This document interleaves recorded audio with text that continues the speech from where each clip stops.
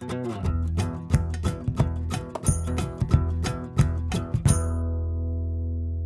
NPR and WNYC, this is Ask Me Another. I'm Ophira Eisenberg, your host, and over the next hour, we are going to try to stump you. That's right, listener. Smarty Pants, I'm talking to you. Get ready to use more than 10% of your brain, because this is our really hard edition. Joining me in the studio is our occasional puzzle guru and puzzle editor, Art Chung. Hey, Ophira. Hey, Art.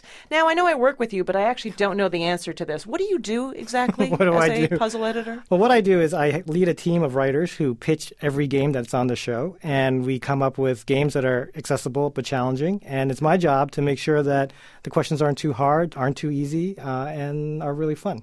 And how many games have we played so far? We've played over 200 almost, yeah. And some of them have been very challenging, like this first game called The Philosopher's Comedy Club, which, it sounds hard.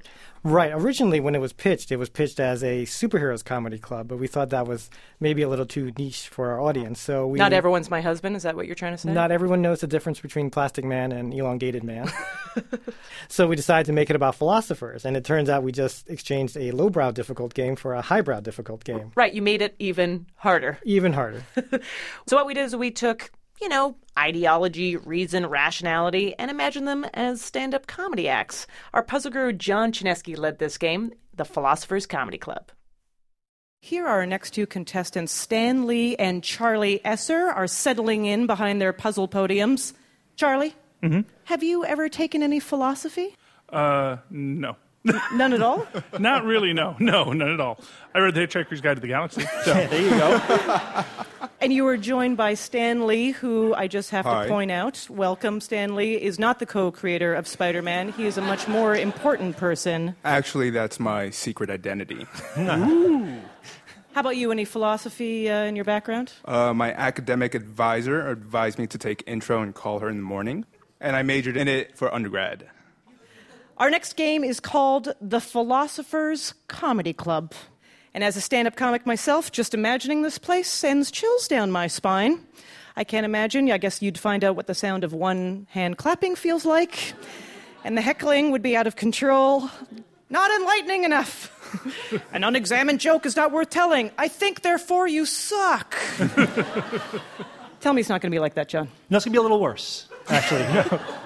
Philosophers get a bad rap for being a bit boring, serious people, but in this game we find out that many of them were originally stand-up comedians. It's true, it was Jean-Paul Sartre who said, "I just flew in from hell, and boy, am I tired of other people." So contestants, you have to identify the philosophers who just might have told the following hacky jokes. And please, try the veal. Here we go.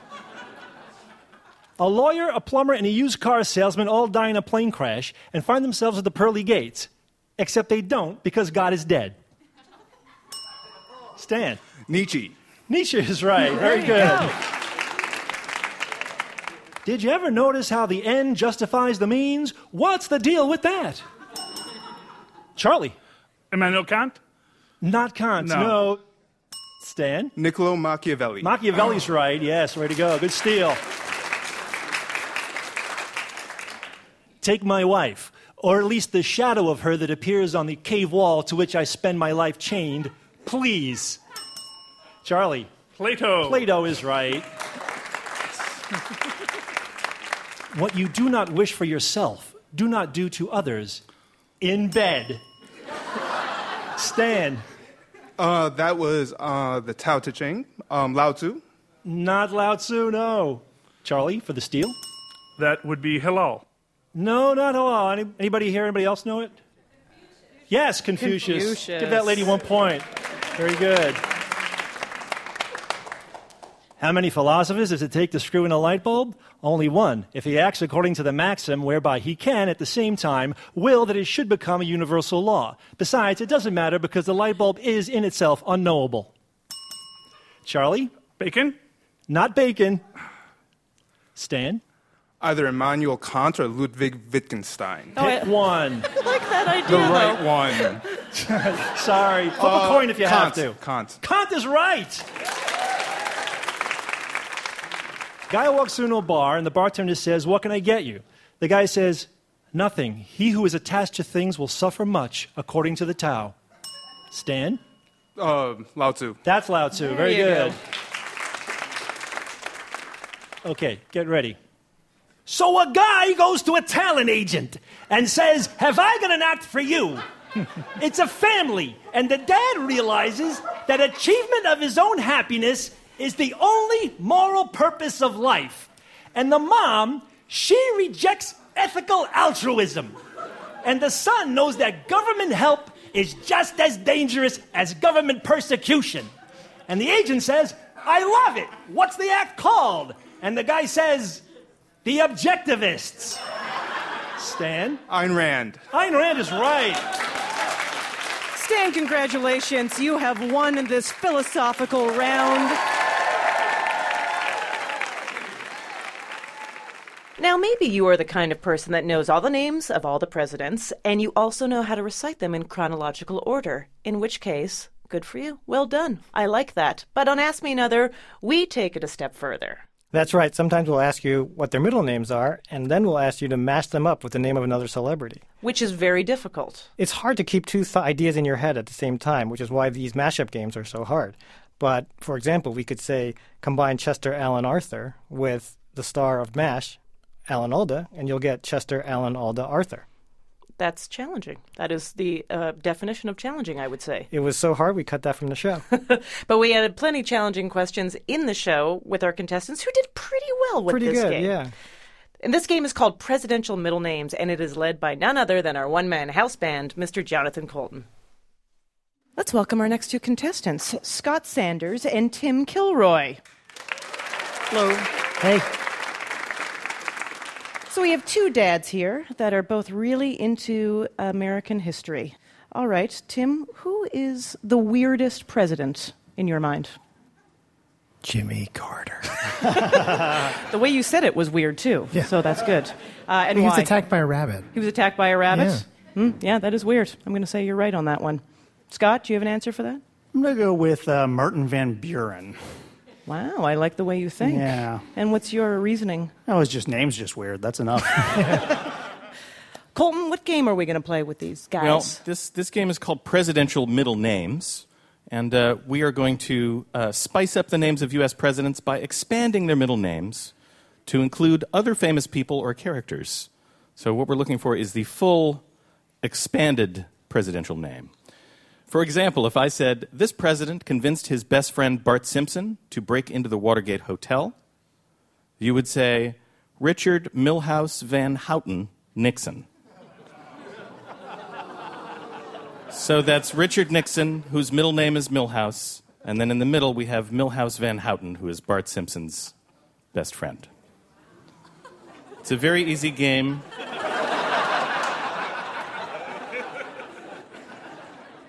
Okay, here we go. After this man became the first son of a president to become president, he wrote the theme for Sanford & Son and produced Michael Jackson's Thriller. Tim. John Quincy Jones Adams. That is right.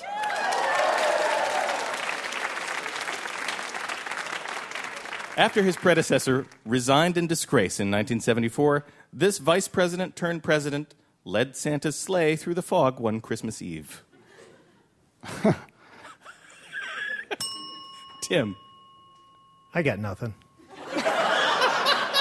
You just wanted to ring in? Yeah. Okay, that's cool. Do you want Scott, do you want to ring in and say that you don't have anything? I don't. Well, let me give you a hint. Can you think of a president who resigned in disgrace? Nixon. Yes. Okay.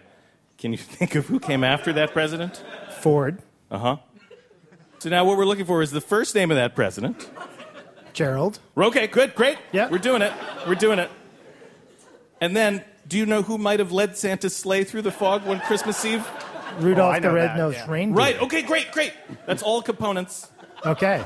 Gerald, Rudolph the Red-Nosed Reindeer, Ford. Yes! Oh! Wow. Right, because both of them share the middle name Red-Nosed. Yeah. Yes. Now, see, I thought it was the. I have no idea if it's appropriate to give you a point, Tim, but I'm going to. Thank you. No point. A 5-star general and former supreme commander of NATO, this president was obsessed with the log lady, people speaking backwards in dreams, and the question, who killed Laura Palmer? Scott. Dwight David Lynch Eisenhower. You got it. It's Scott's on the board. High fives all around. That was awesome. That was awesome. This president, who campaigned under the slogan, Tippecanoe and Tyler too, beheaded 2 of his 6 wives before he died, only a month into his term. Scott. Benjamin Henry Tyler. No. Okay. Not to be rude about it, but no. No, that's cool. Tim, do you want to have a guess here? So it's, I don't know. The audience, do you know who it is? William. William Henry VIII Harrison. Since this president spent over 12 years in office, he had plenty of time to write the screenplays for When Harry Met Sally and Sleepless in Seattle. Scott. Franklin Delano Nora Ephron Roosevelt. Yes! And unbelievably, it is a tie score. It is a tie. This president split his time in the Lone Star State between clearing brush on his ranch in Crawford and using martial arts to fight crime. Tim. It is George Herbert Texas Ranger Walker Bush. I feel like Tim got close, but he got a couple of things wrong. Scott. George Walker, Texas Ranger Bush. That is correct. Scott, well done. We will see you again at the end of our show for our Ask Me One More final round.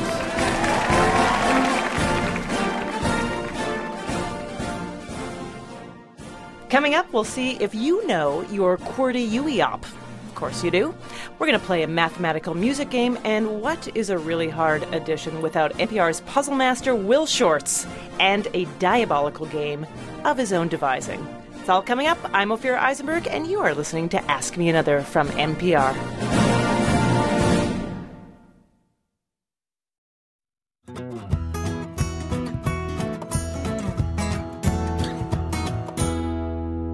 You're listening to Ask Me Another, NPR's hour of puzzles, word games, and trivia. I'm your host, Ophira Eisenberg, and this hour we're featuring some of the most mind-bending games we have ever played. In the studio with me is our puzzle editor, Art Chung, and our next stumper is called Top Row, which unfortunately has nothing to do with Top Shelf. It has everything to do with QWERTY-UEOP. I don't think QWERTY-UEOP is a word. Check your computer. Well, I'm looking at my computer, and it does stand for the letters on the top of the computer keyboard. Aha! QWERTYUIOP. Exactly. Well, in this game, Top Row, we asked the contestants to remember all those letters in their head. We didn't give them a computer keyboard, and they had to figure out words that could be spelled using only that row of letters. Which is more difficult than it sounds. It was a little difficult and a little sadistic. Now, standing at attention, we have our next 2 contestants. We have Joe Altieri and Lorna Jordan ready for our next game. Just as a warm-up, Joe, can you give me any 4 letters that appear on the top row of a keyboard? TRQU. That's excellent. Well Really? done, yeah. Now, Lorna, I know he took 4 out of the mix there, but can you add a couple to that? Uh-huh. Yeah, great. Good. I like your attitude. PO. Yeah? INT. Yeah, Maybe? more or less. Okay, yeah. You know what? That's just remember that. Jonathan, what are we going to play? Well, this game is called The Top Row because all the answers in this game can be typed using only the top row of letters on a computer keyboard. So there are 10 altogether, the 10 next to the tab key, Q, W, E, R, T, Y, U, I, O, and P. A simple mnemonic is to remember the word QWERTY-UEOP. And letters can be used more than once in the answer. Here we go. You might use your keyboard to tap out this message, limited to 140 characters. Lorna. Tweet. That is right. RT and HT to Lorna. Yes. HT is hat tip. I just learned that. I love it. That's internet talk. In ballet, a twirl on your toes. Lorna? Pirouette. Yes. Some people call a seesaw this. Lorna? Teeter-totter. Zing, you are right. Yes. An aromatic mixture of dried plants and spices. Joe? Potpourri. Yes. Gentlemen should always hold open doors for ladies, according to this. Joe? Etiquette. Yes. Nice. There's a gentleman right there, obviously. My chivalry has paid off. Yes. Well done. If you are one of these, you never win. Lorna? Quitter. Yes. Brits don't wait in line, they do this. Joe? Q. Joe is getting all the polite things. He has etiquette, he cues, You know why? he 'Cause buys don't let it fool potpourri. Joe is a nice young man, that's why. Before Alaska became a U.S. state, it was a this. Lorna? Territory. Yes. All right, nice job. All right, that was close, but it turns out, Lorna, you won this round. Congratulations. You'll be moving on to our Ask Me one more final round at the end of the show.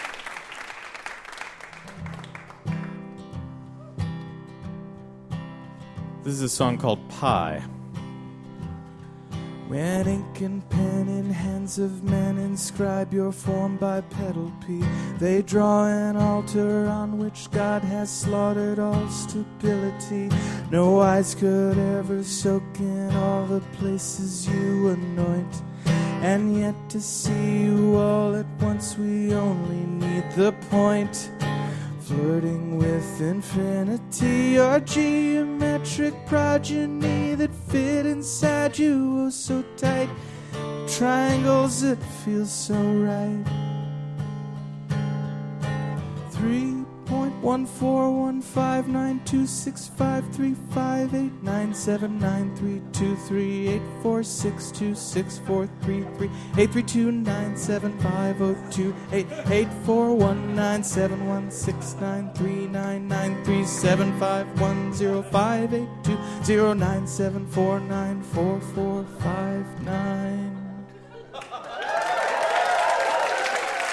Jonathan Colton. So Jonathan Colton is our house musical genius, but he actually made a mistake in that song. And if you know what it is, email us at askmeanother@npr.org. You know what? If you're the first person to email us what he did incorrectly, we're going to give you a prize. Yeah, they deserve a prize. We're going to have Jonathan Colton come over to your house and eat pie with you. That'd be great. I don't know if he's up for it. I have no idea if he likes pie. I don't know if you like pie, but that's your prize. I don't know if that's legal. But he'll do it. He'll do it. He'll totally do it. So we don't do a lot of math games on our show, and people ask why. And I think the reason is because numbers aren't that interesting as answers to me. You could say, oh, the answer was 4, and it's like, no, the answer was 300. Right, which is, I can't even imagine what that game is. But our listeners are kind of unique because they want a math game. Right, they did. And so what we did was we asked our puzzle writers to come up with a music game that combines math with music. And as far as I'm concerned, you add Prince to anything, and it makes it amazing. Right now, let's welcome our next two contestants, Jeannie Garbarino and Diane Firstman.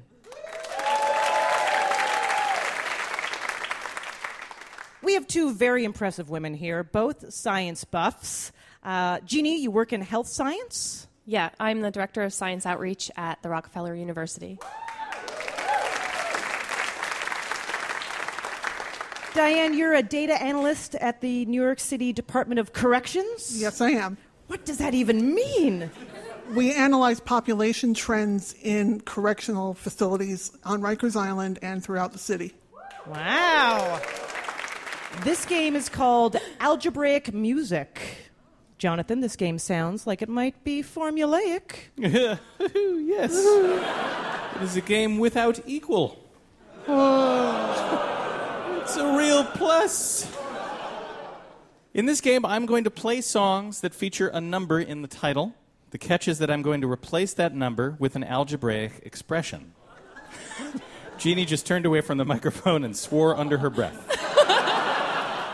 To win the point, you'll have to solve for X to make the mathematical expression in the song correct. So we're not looking for the original number, we're looking for the value of x. Math is fun, everybody.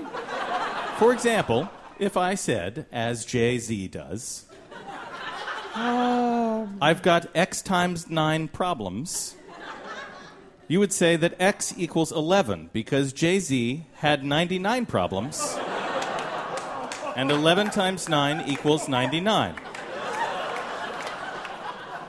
Of course, I will be singing these mathematical expressions because that's sort of my thing. Are you ready, or would you like to give up? Here we go.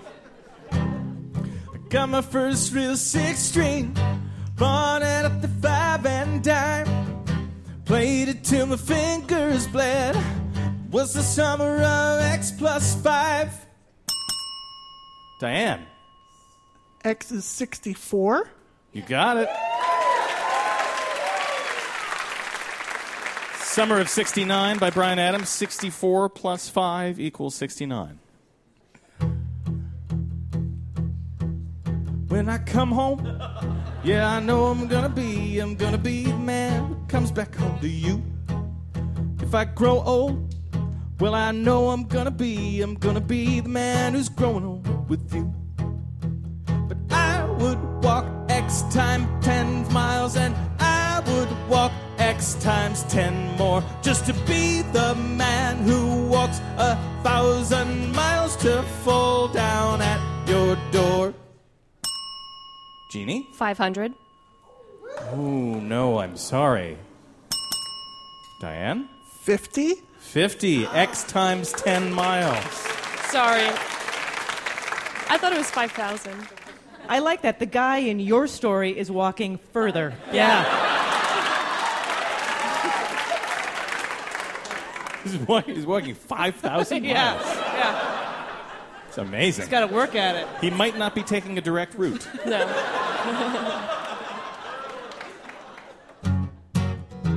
It takes X plus 4 to make a thing go right. It takes X plus 4 to make it out of sight. Hit it! Diane? -2. That's right, -2. That's right. We're working both sides of the number line, people. X plus 4, -2. Sky was all purple, there were people running everywhere, trying to run from the destruction. You know I didn't even care.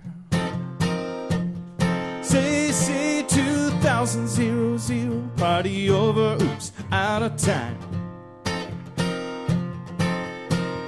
So tonight I'm gonna party like it's X plus 59. Jeannie. 1940. 1940, you got it. We all play the game when we dare, cheat ourselves at solitaire, inventing lovers on the phone, repenting of their lives unknown. But call and say, come dance with me, and murmur vague obscenities at ugly girls like me. At X plus 3. Diane? 14. That's right, 14. All right, this is your last clue. If I had X times $10. If I had X times $10. Well, I'd buy you a K car. A nice refined automobile. If I had X times $10, I'd buy your love. Is that Jeannie? I think so. 100,000. That's right, 100,000. John Chinesky, how'd they do? Wow, that was some complicated game, but Diane takes it away. Thank you so much, Jeannie. Well done, Diane. We'll see you at the end of the show.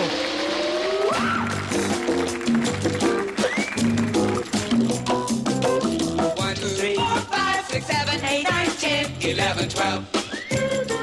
If your idea of playing sports is being a mathlete, then you should be on our show, or at least come see it. Send us an email at askmeanother@npr.org, or you can find us on Twitter or Facebook. We'll send you a quiz and see if you are able to leap tall fractions in a single bound. For tickets, go to amatickets.org.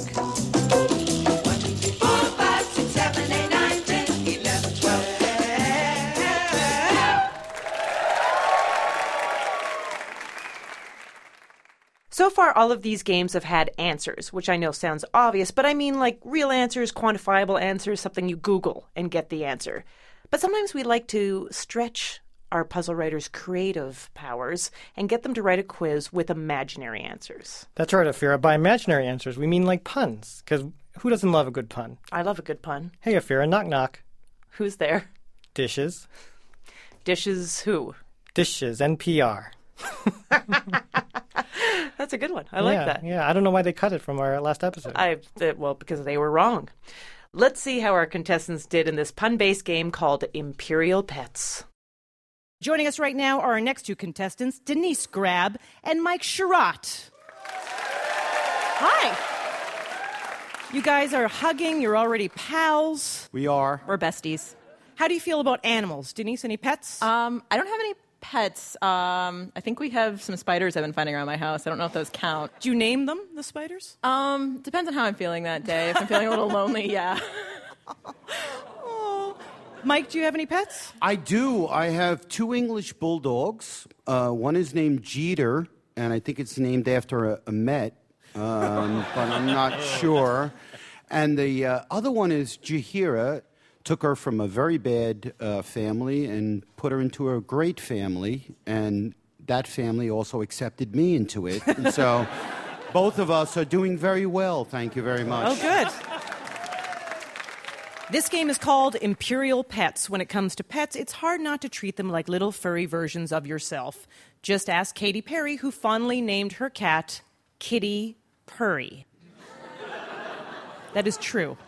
So in this game, we're going to ask you to create adorable pet versions of historical world leaders, which will be an animal-based pun on the world leader's name. So Puzzle Guru John Chinesky, can you please give us an example? Sure.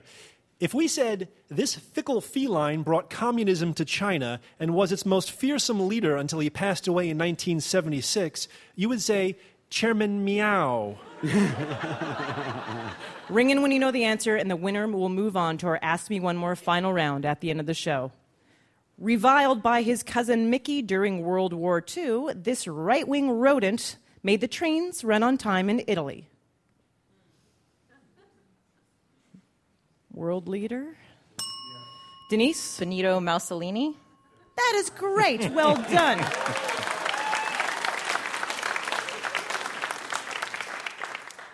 Feeling pretty good about yourself right now? That was pretty great, right, to get that? I saw you look up to the heavens. The heavens gave you the answer, and then you delivered. After he succeeded Boris Yeltsin as Russia's top dog in 1999, he's enjoying hunting without a shirt. Luckily, the poofy haircut on his head, ankles, and buttocks keep him warm. Vladimir Putin. Do you want to give me that again, Mike? Poodleton? You know what? We'll take it. Vladimir Poodleton, sure. When he was dictator of Cambodia, this brutal parrot kept saying he wanted crackers for the Khmer Rouge all the time. Denise. Polly Pot. Polly Pot. That is right. It's getting easier on you guys. It's getting easier. Always yelping about her godly visions, this poor puppy was burned at the stake by the French, or the Frenchies, after she led them to victory over the English.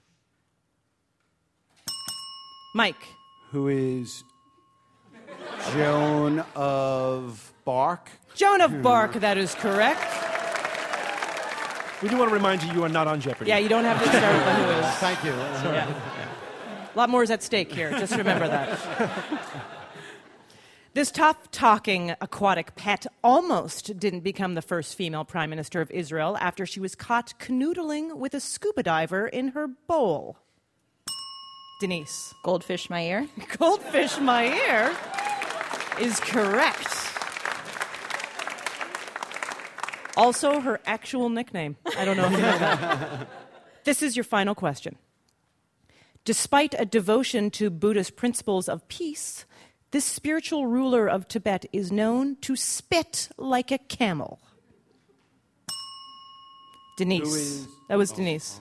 Dalai Lama. Dalai Lama, that's right. John Chinesky. Well, that was a great game, but the best in show, at least for this game, is Denise. Nice work. Congratulations, Denise.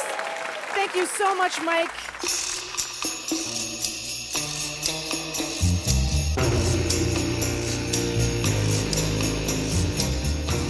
Next, we'll revisit an insanely hard game about quirky chess grandmasters. We'll talk to the grand puzzle master himself, Will Shortz, plus his Ask Me One More Final game, which will either be easy or impossible, depending on how your brain works.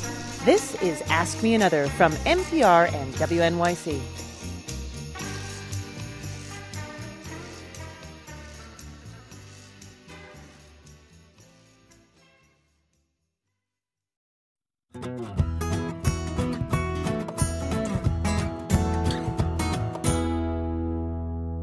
You're listening to NPR and WNYC's hour of puzzles, word games, and trivia. Ask Me Another. I'm your host, Ophira Eisenberg, and joining me for our really hard edition is our puzzle editor, Art Chung. One of your jobs as our puzzle editor, Art Chung, is when we have our VIPs on, our very important puzzlers, you have to devise a game that is tailored just for them. That's right. So what are some of the things that you think about when creating these games? Well, sometimes we ask them if they have some quirky interest or hobby that's obscure that we didn't know about, like they love fly fishing. Right. And that worked out really well. Dan Kennedy, everybody.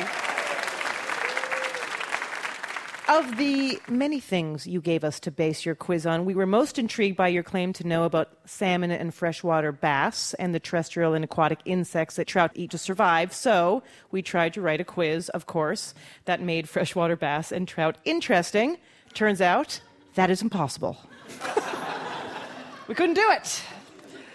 So your quiz is titled Questions Not Really About Fish. Yes. Yes. And if you Sometimes they have a very specific profession, and we can write a really difficult quiz that they can answer, but no one else can. So it's basically a one-person game. They are the only person on Earth who can do this puzzle. For example, when we had chess grandmaster Maurice Ashley on the show, we asked him about very obscure chess masters from the 1900s. Yes, which we also found out they all are insane. I wouldn't say insane. They all were a little focused. You're very nice. Puzzle editors are very nice that way. In this next game, too, is our guest musician, Julian Villard. Hello, Julian. Hello, Ophira. I like this guy. Maurice? Yeah, I want to take him. No, he's cool. He's cool. Let's take him down. He's a killer. I like you too, man. That's all right. All right. Leave for after. Let's listen. Now, Maurice, chess players are often seen as these incredible geniuses with the processing power of a computer and the creativity of an artist. But they're only human, right? Many stories of the greatest chess players in history revolve around their more human quirks. So in this game, we're going to explore the lighter side of chess history. Today, you're going to be playing for Christopher Vihan from Phoenix, Arizona. So here's how it works. If you get 3 questions right, you and Christopher win a prize. Cool. All right. Let's see how you do. How many questions do I get? 19. 19. No, Good. no. Whew, I needed that. Good. 3. What kind of game? Let's see what goes on here. All right. Emmanuel Lasker. Do you know him? We've played once or twice. Okay, so he's not only a chess champion, but a world-class bridge player and mathematician who was good friends with Albert Einstein.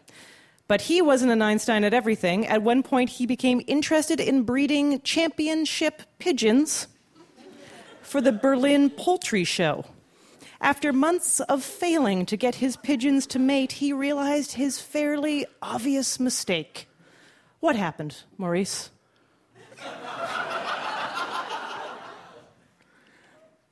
He was breeding roosters? I think that's a good idea that he didn't even know they were pigeons. Emmanuel By the way, I didn't play him once or No, twice. I know, obviously, Since if he's he was been friends dead with for Einstein. over yeah. 60 years. Yeah, he But, bought a bunch of... no, he was sure they were pigeons. And he bought all these pigeons. He clearly didn't check one important thing, and then he put them all together, and he was like, oh, they're going to breed, and something happened. Well, like I said, the roosters thing, they were probably the same gender. You are correct. They were all male. Exactly. I see what you're doing there. That was very smart. Written in the 1980s during the height of the Cold War, the musical Chess features a bad boy American, a defecting Russian, a love triangle, and spies. Same plot as White Knights, by the way. In the musical's most famous song, the main character extols the seedy virtues of the Asian city hosting the World Chess Championship. Julian, let's have a little of that song. Something, something, and the world's your oyster. The bars are temples, but the pearls ain't free.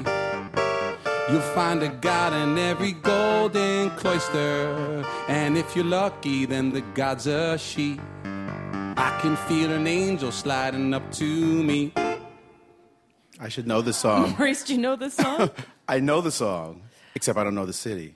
Okay. But I want to say, Bangkok? Yes! You want to say right. One Night in Bangkok. The best song from that musical. Yeah, no chess player went to see that musical. What do you mean? No chess players went to see the musical Chess. It was a hit. One of the greatest champions of the 1920s and 30s, this grandmaster was born in Riga, then part of the Russian Empire.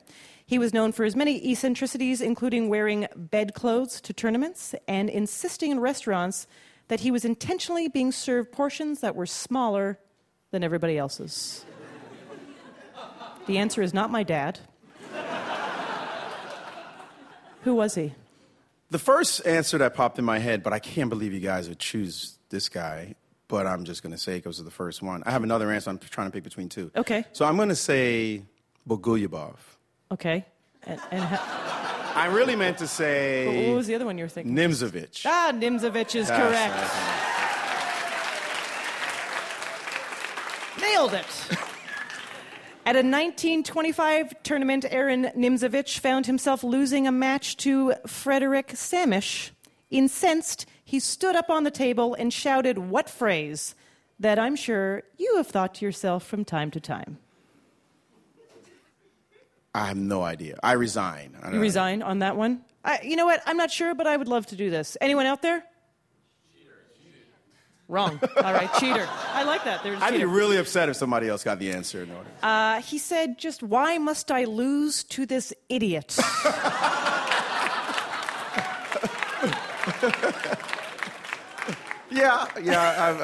I've heard that many times. Has that ever rolled through your head at all? It ain't just Nimzovich. I've heard that many times.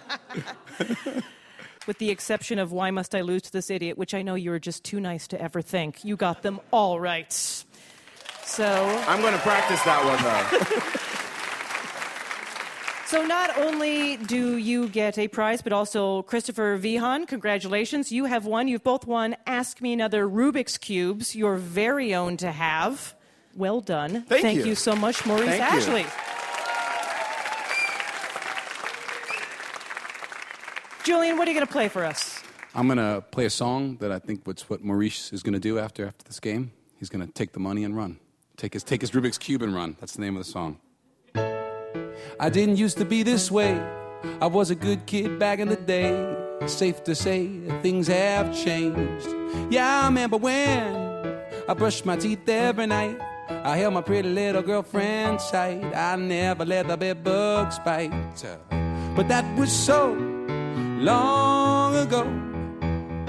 And now I've lived long enough to know you take the money and run. Don't wait till the deal is done. Well, I'm telling you, son, take the money and run. Step out the back, shoot like a bullet from a gun. Boy, don't be dumb. You take the money and run.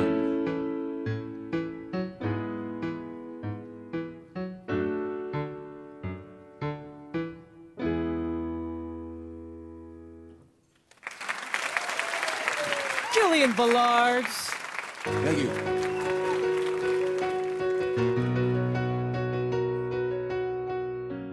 Are you the one writing us emails about how easy our games are? Well, then we want to meet you. To be a contestant on a future show, reach out to us on Twitter or Facebook at NPR Ask Me Another, or send us an old-fashioned email at askmeanother@npr.org. In exchange, we'll send you a little quiz and see if you've got what it takes to make it to our Ask Me One More final round.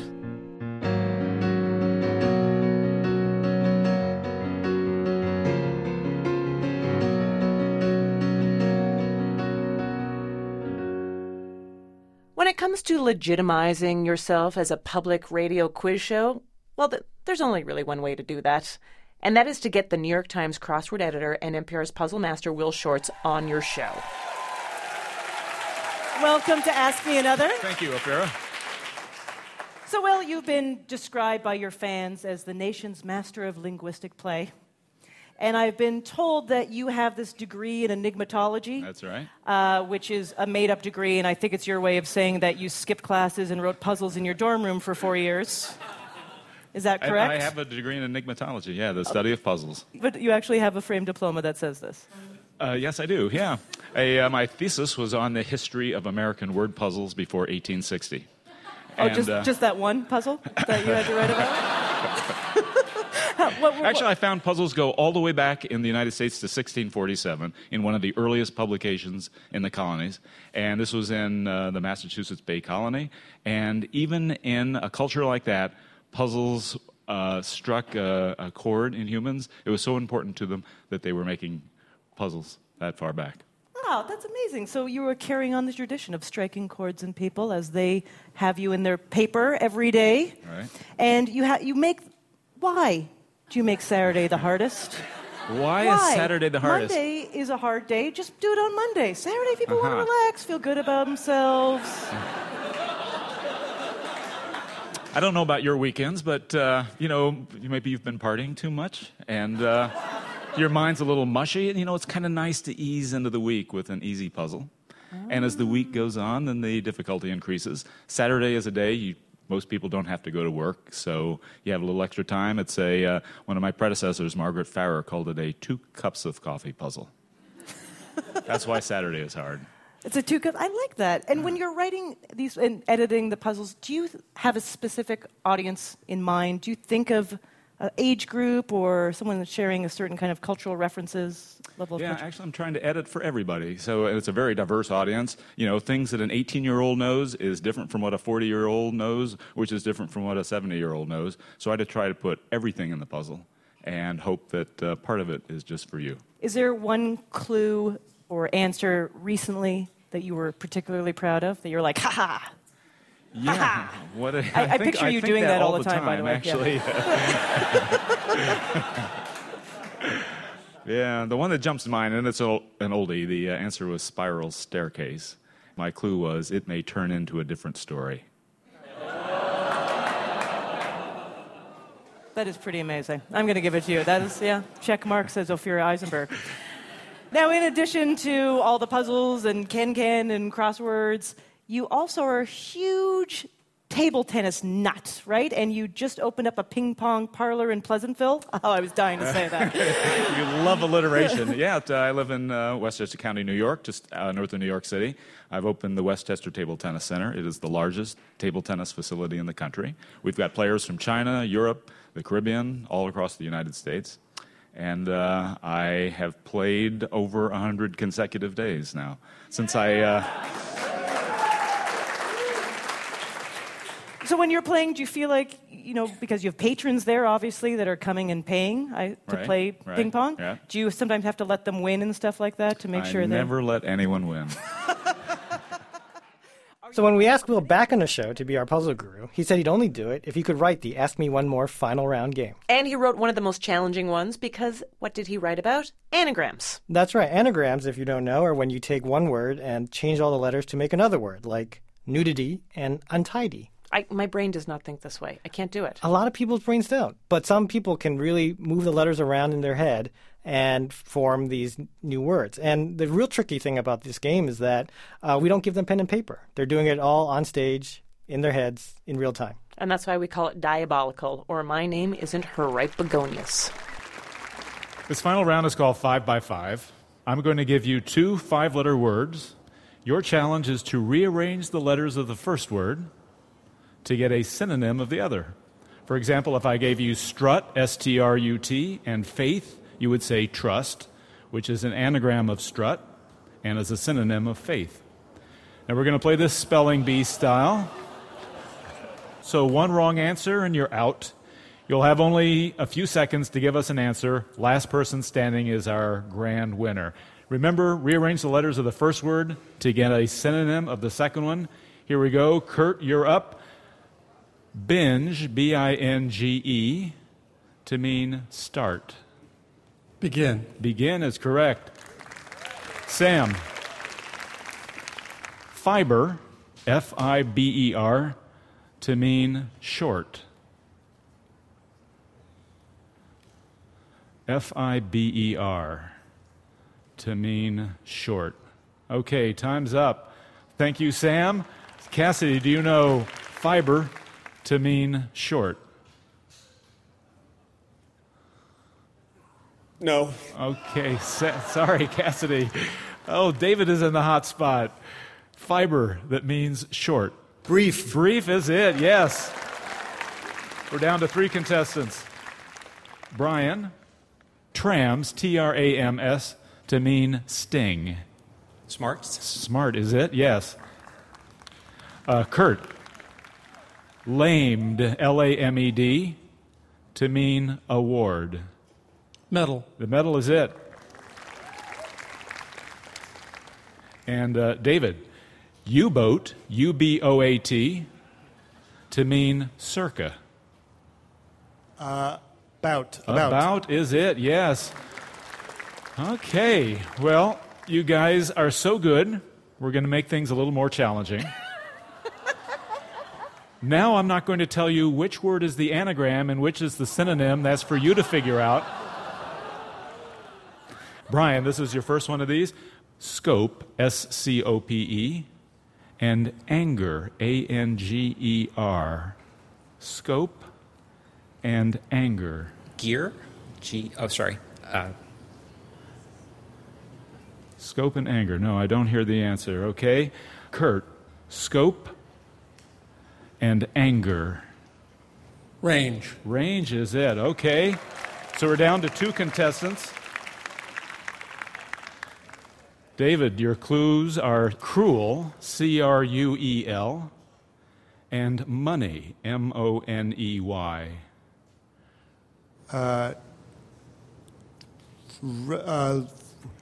Okay, ready? C-R-U. I think this time is up. Lero. Yeah. Kurt, do you know cruel and money? Lucre. Lucre, our champion. Well done, Kurt Anderson. You are our Ask Me Another big winner. Now that was a final round. Will Shortz, everybody. Well, we've run out of really hard games. No, that's not true, but that's all the time we have for our really hard edition. I hope you enjoyed your workout. You can join us for a game anytime, anyplace by subscribing to our podcast on iTunes, or you can find us on Facebook or Twitter. Our house musician was Jonathan Colton. Hey, his name anagrams to Thou Jolt a Cannon. With special guest Julian Villard. Naive Duljar. Our puzzle gurus were John Chinesky. Oh heck, ninjas. And Will Shortz. Whiz Stroll. Our puzzle editor is Art Chung. Narc Thug. With additional puzzle writing by Kyle Beakley, Karen Lurie, Adam Markowitz, Dan Schofield, and Noah Tarno. Ask Me Another is produced by Jesse Baker. Jab Seekers. Josh Rogeson. Rhinos Jogso. John Asante. Hat, no jeans. And Eleanor Kagan. A granola knee. Along with Portia Robertson-Migas and Eric Newsom. We are recorded by Paul Ruess, Noriko Okabe, and David Hurtgen. We'd like to thank our home in Brooklyn, New York, the Bell House. Hot Heel Blues. And our production partner, WNYC. I'm Her Ripe Begonias. Ophira Eisenberg. And this was Ask Me Another from NPR.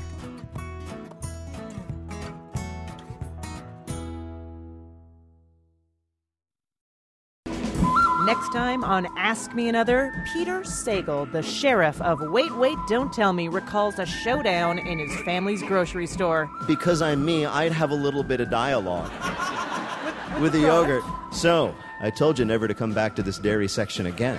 Join me, Deputy Ophira Eisenberg, for NPR's Guiltiest and Most Puzzling Pleasure.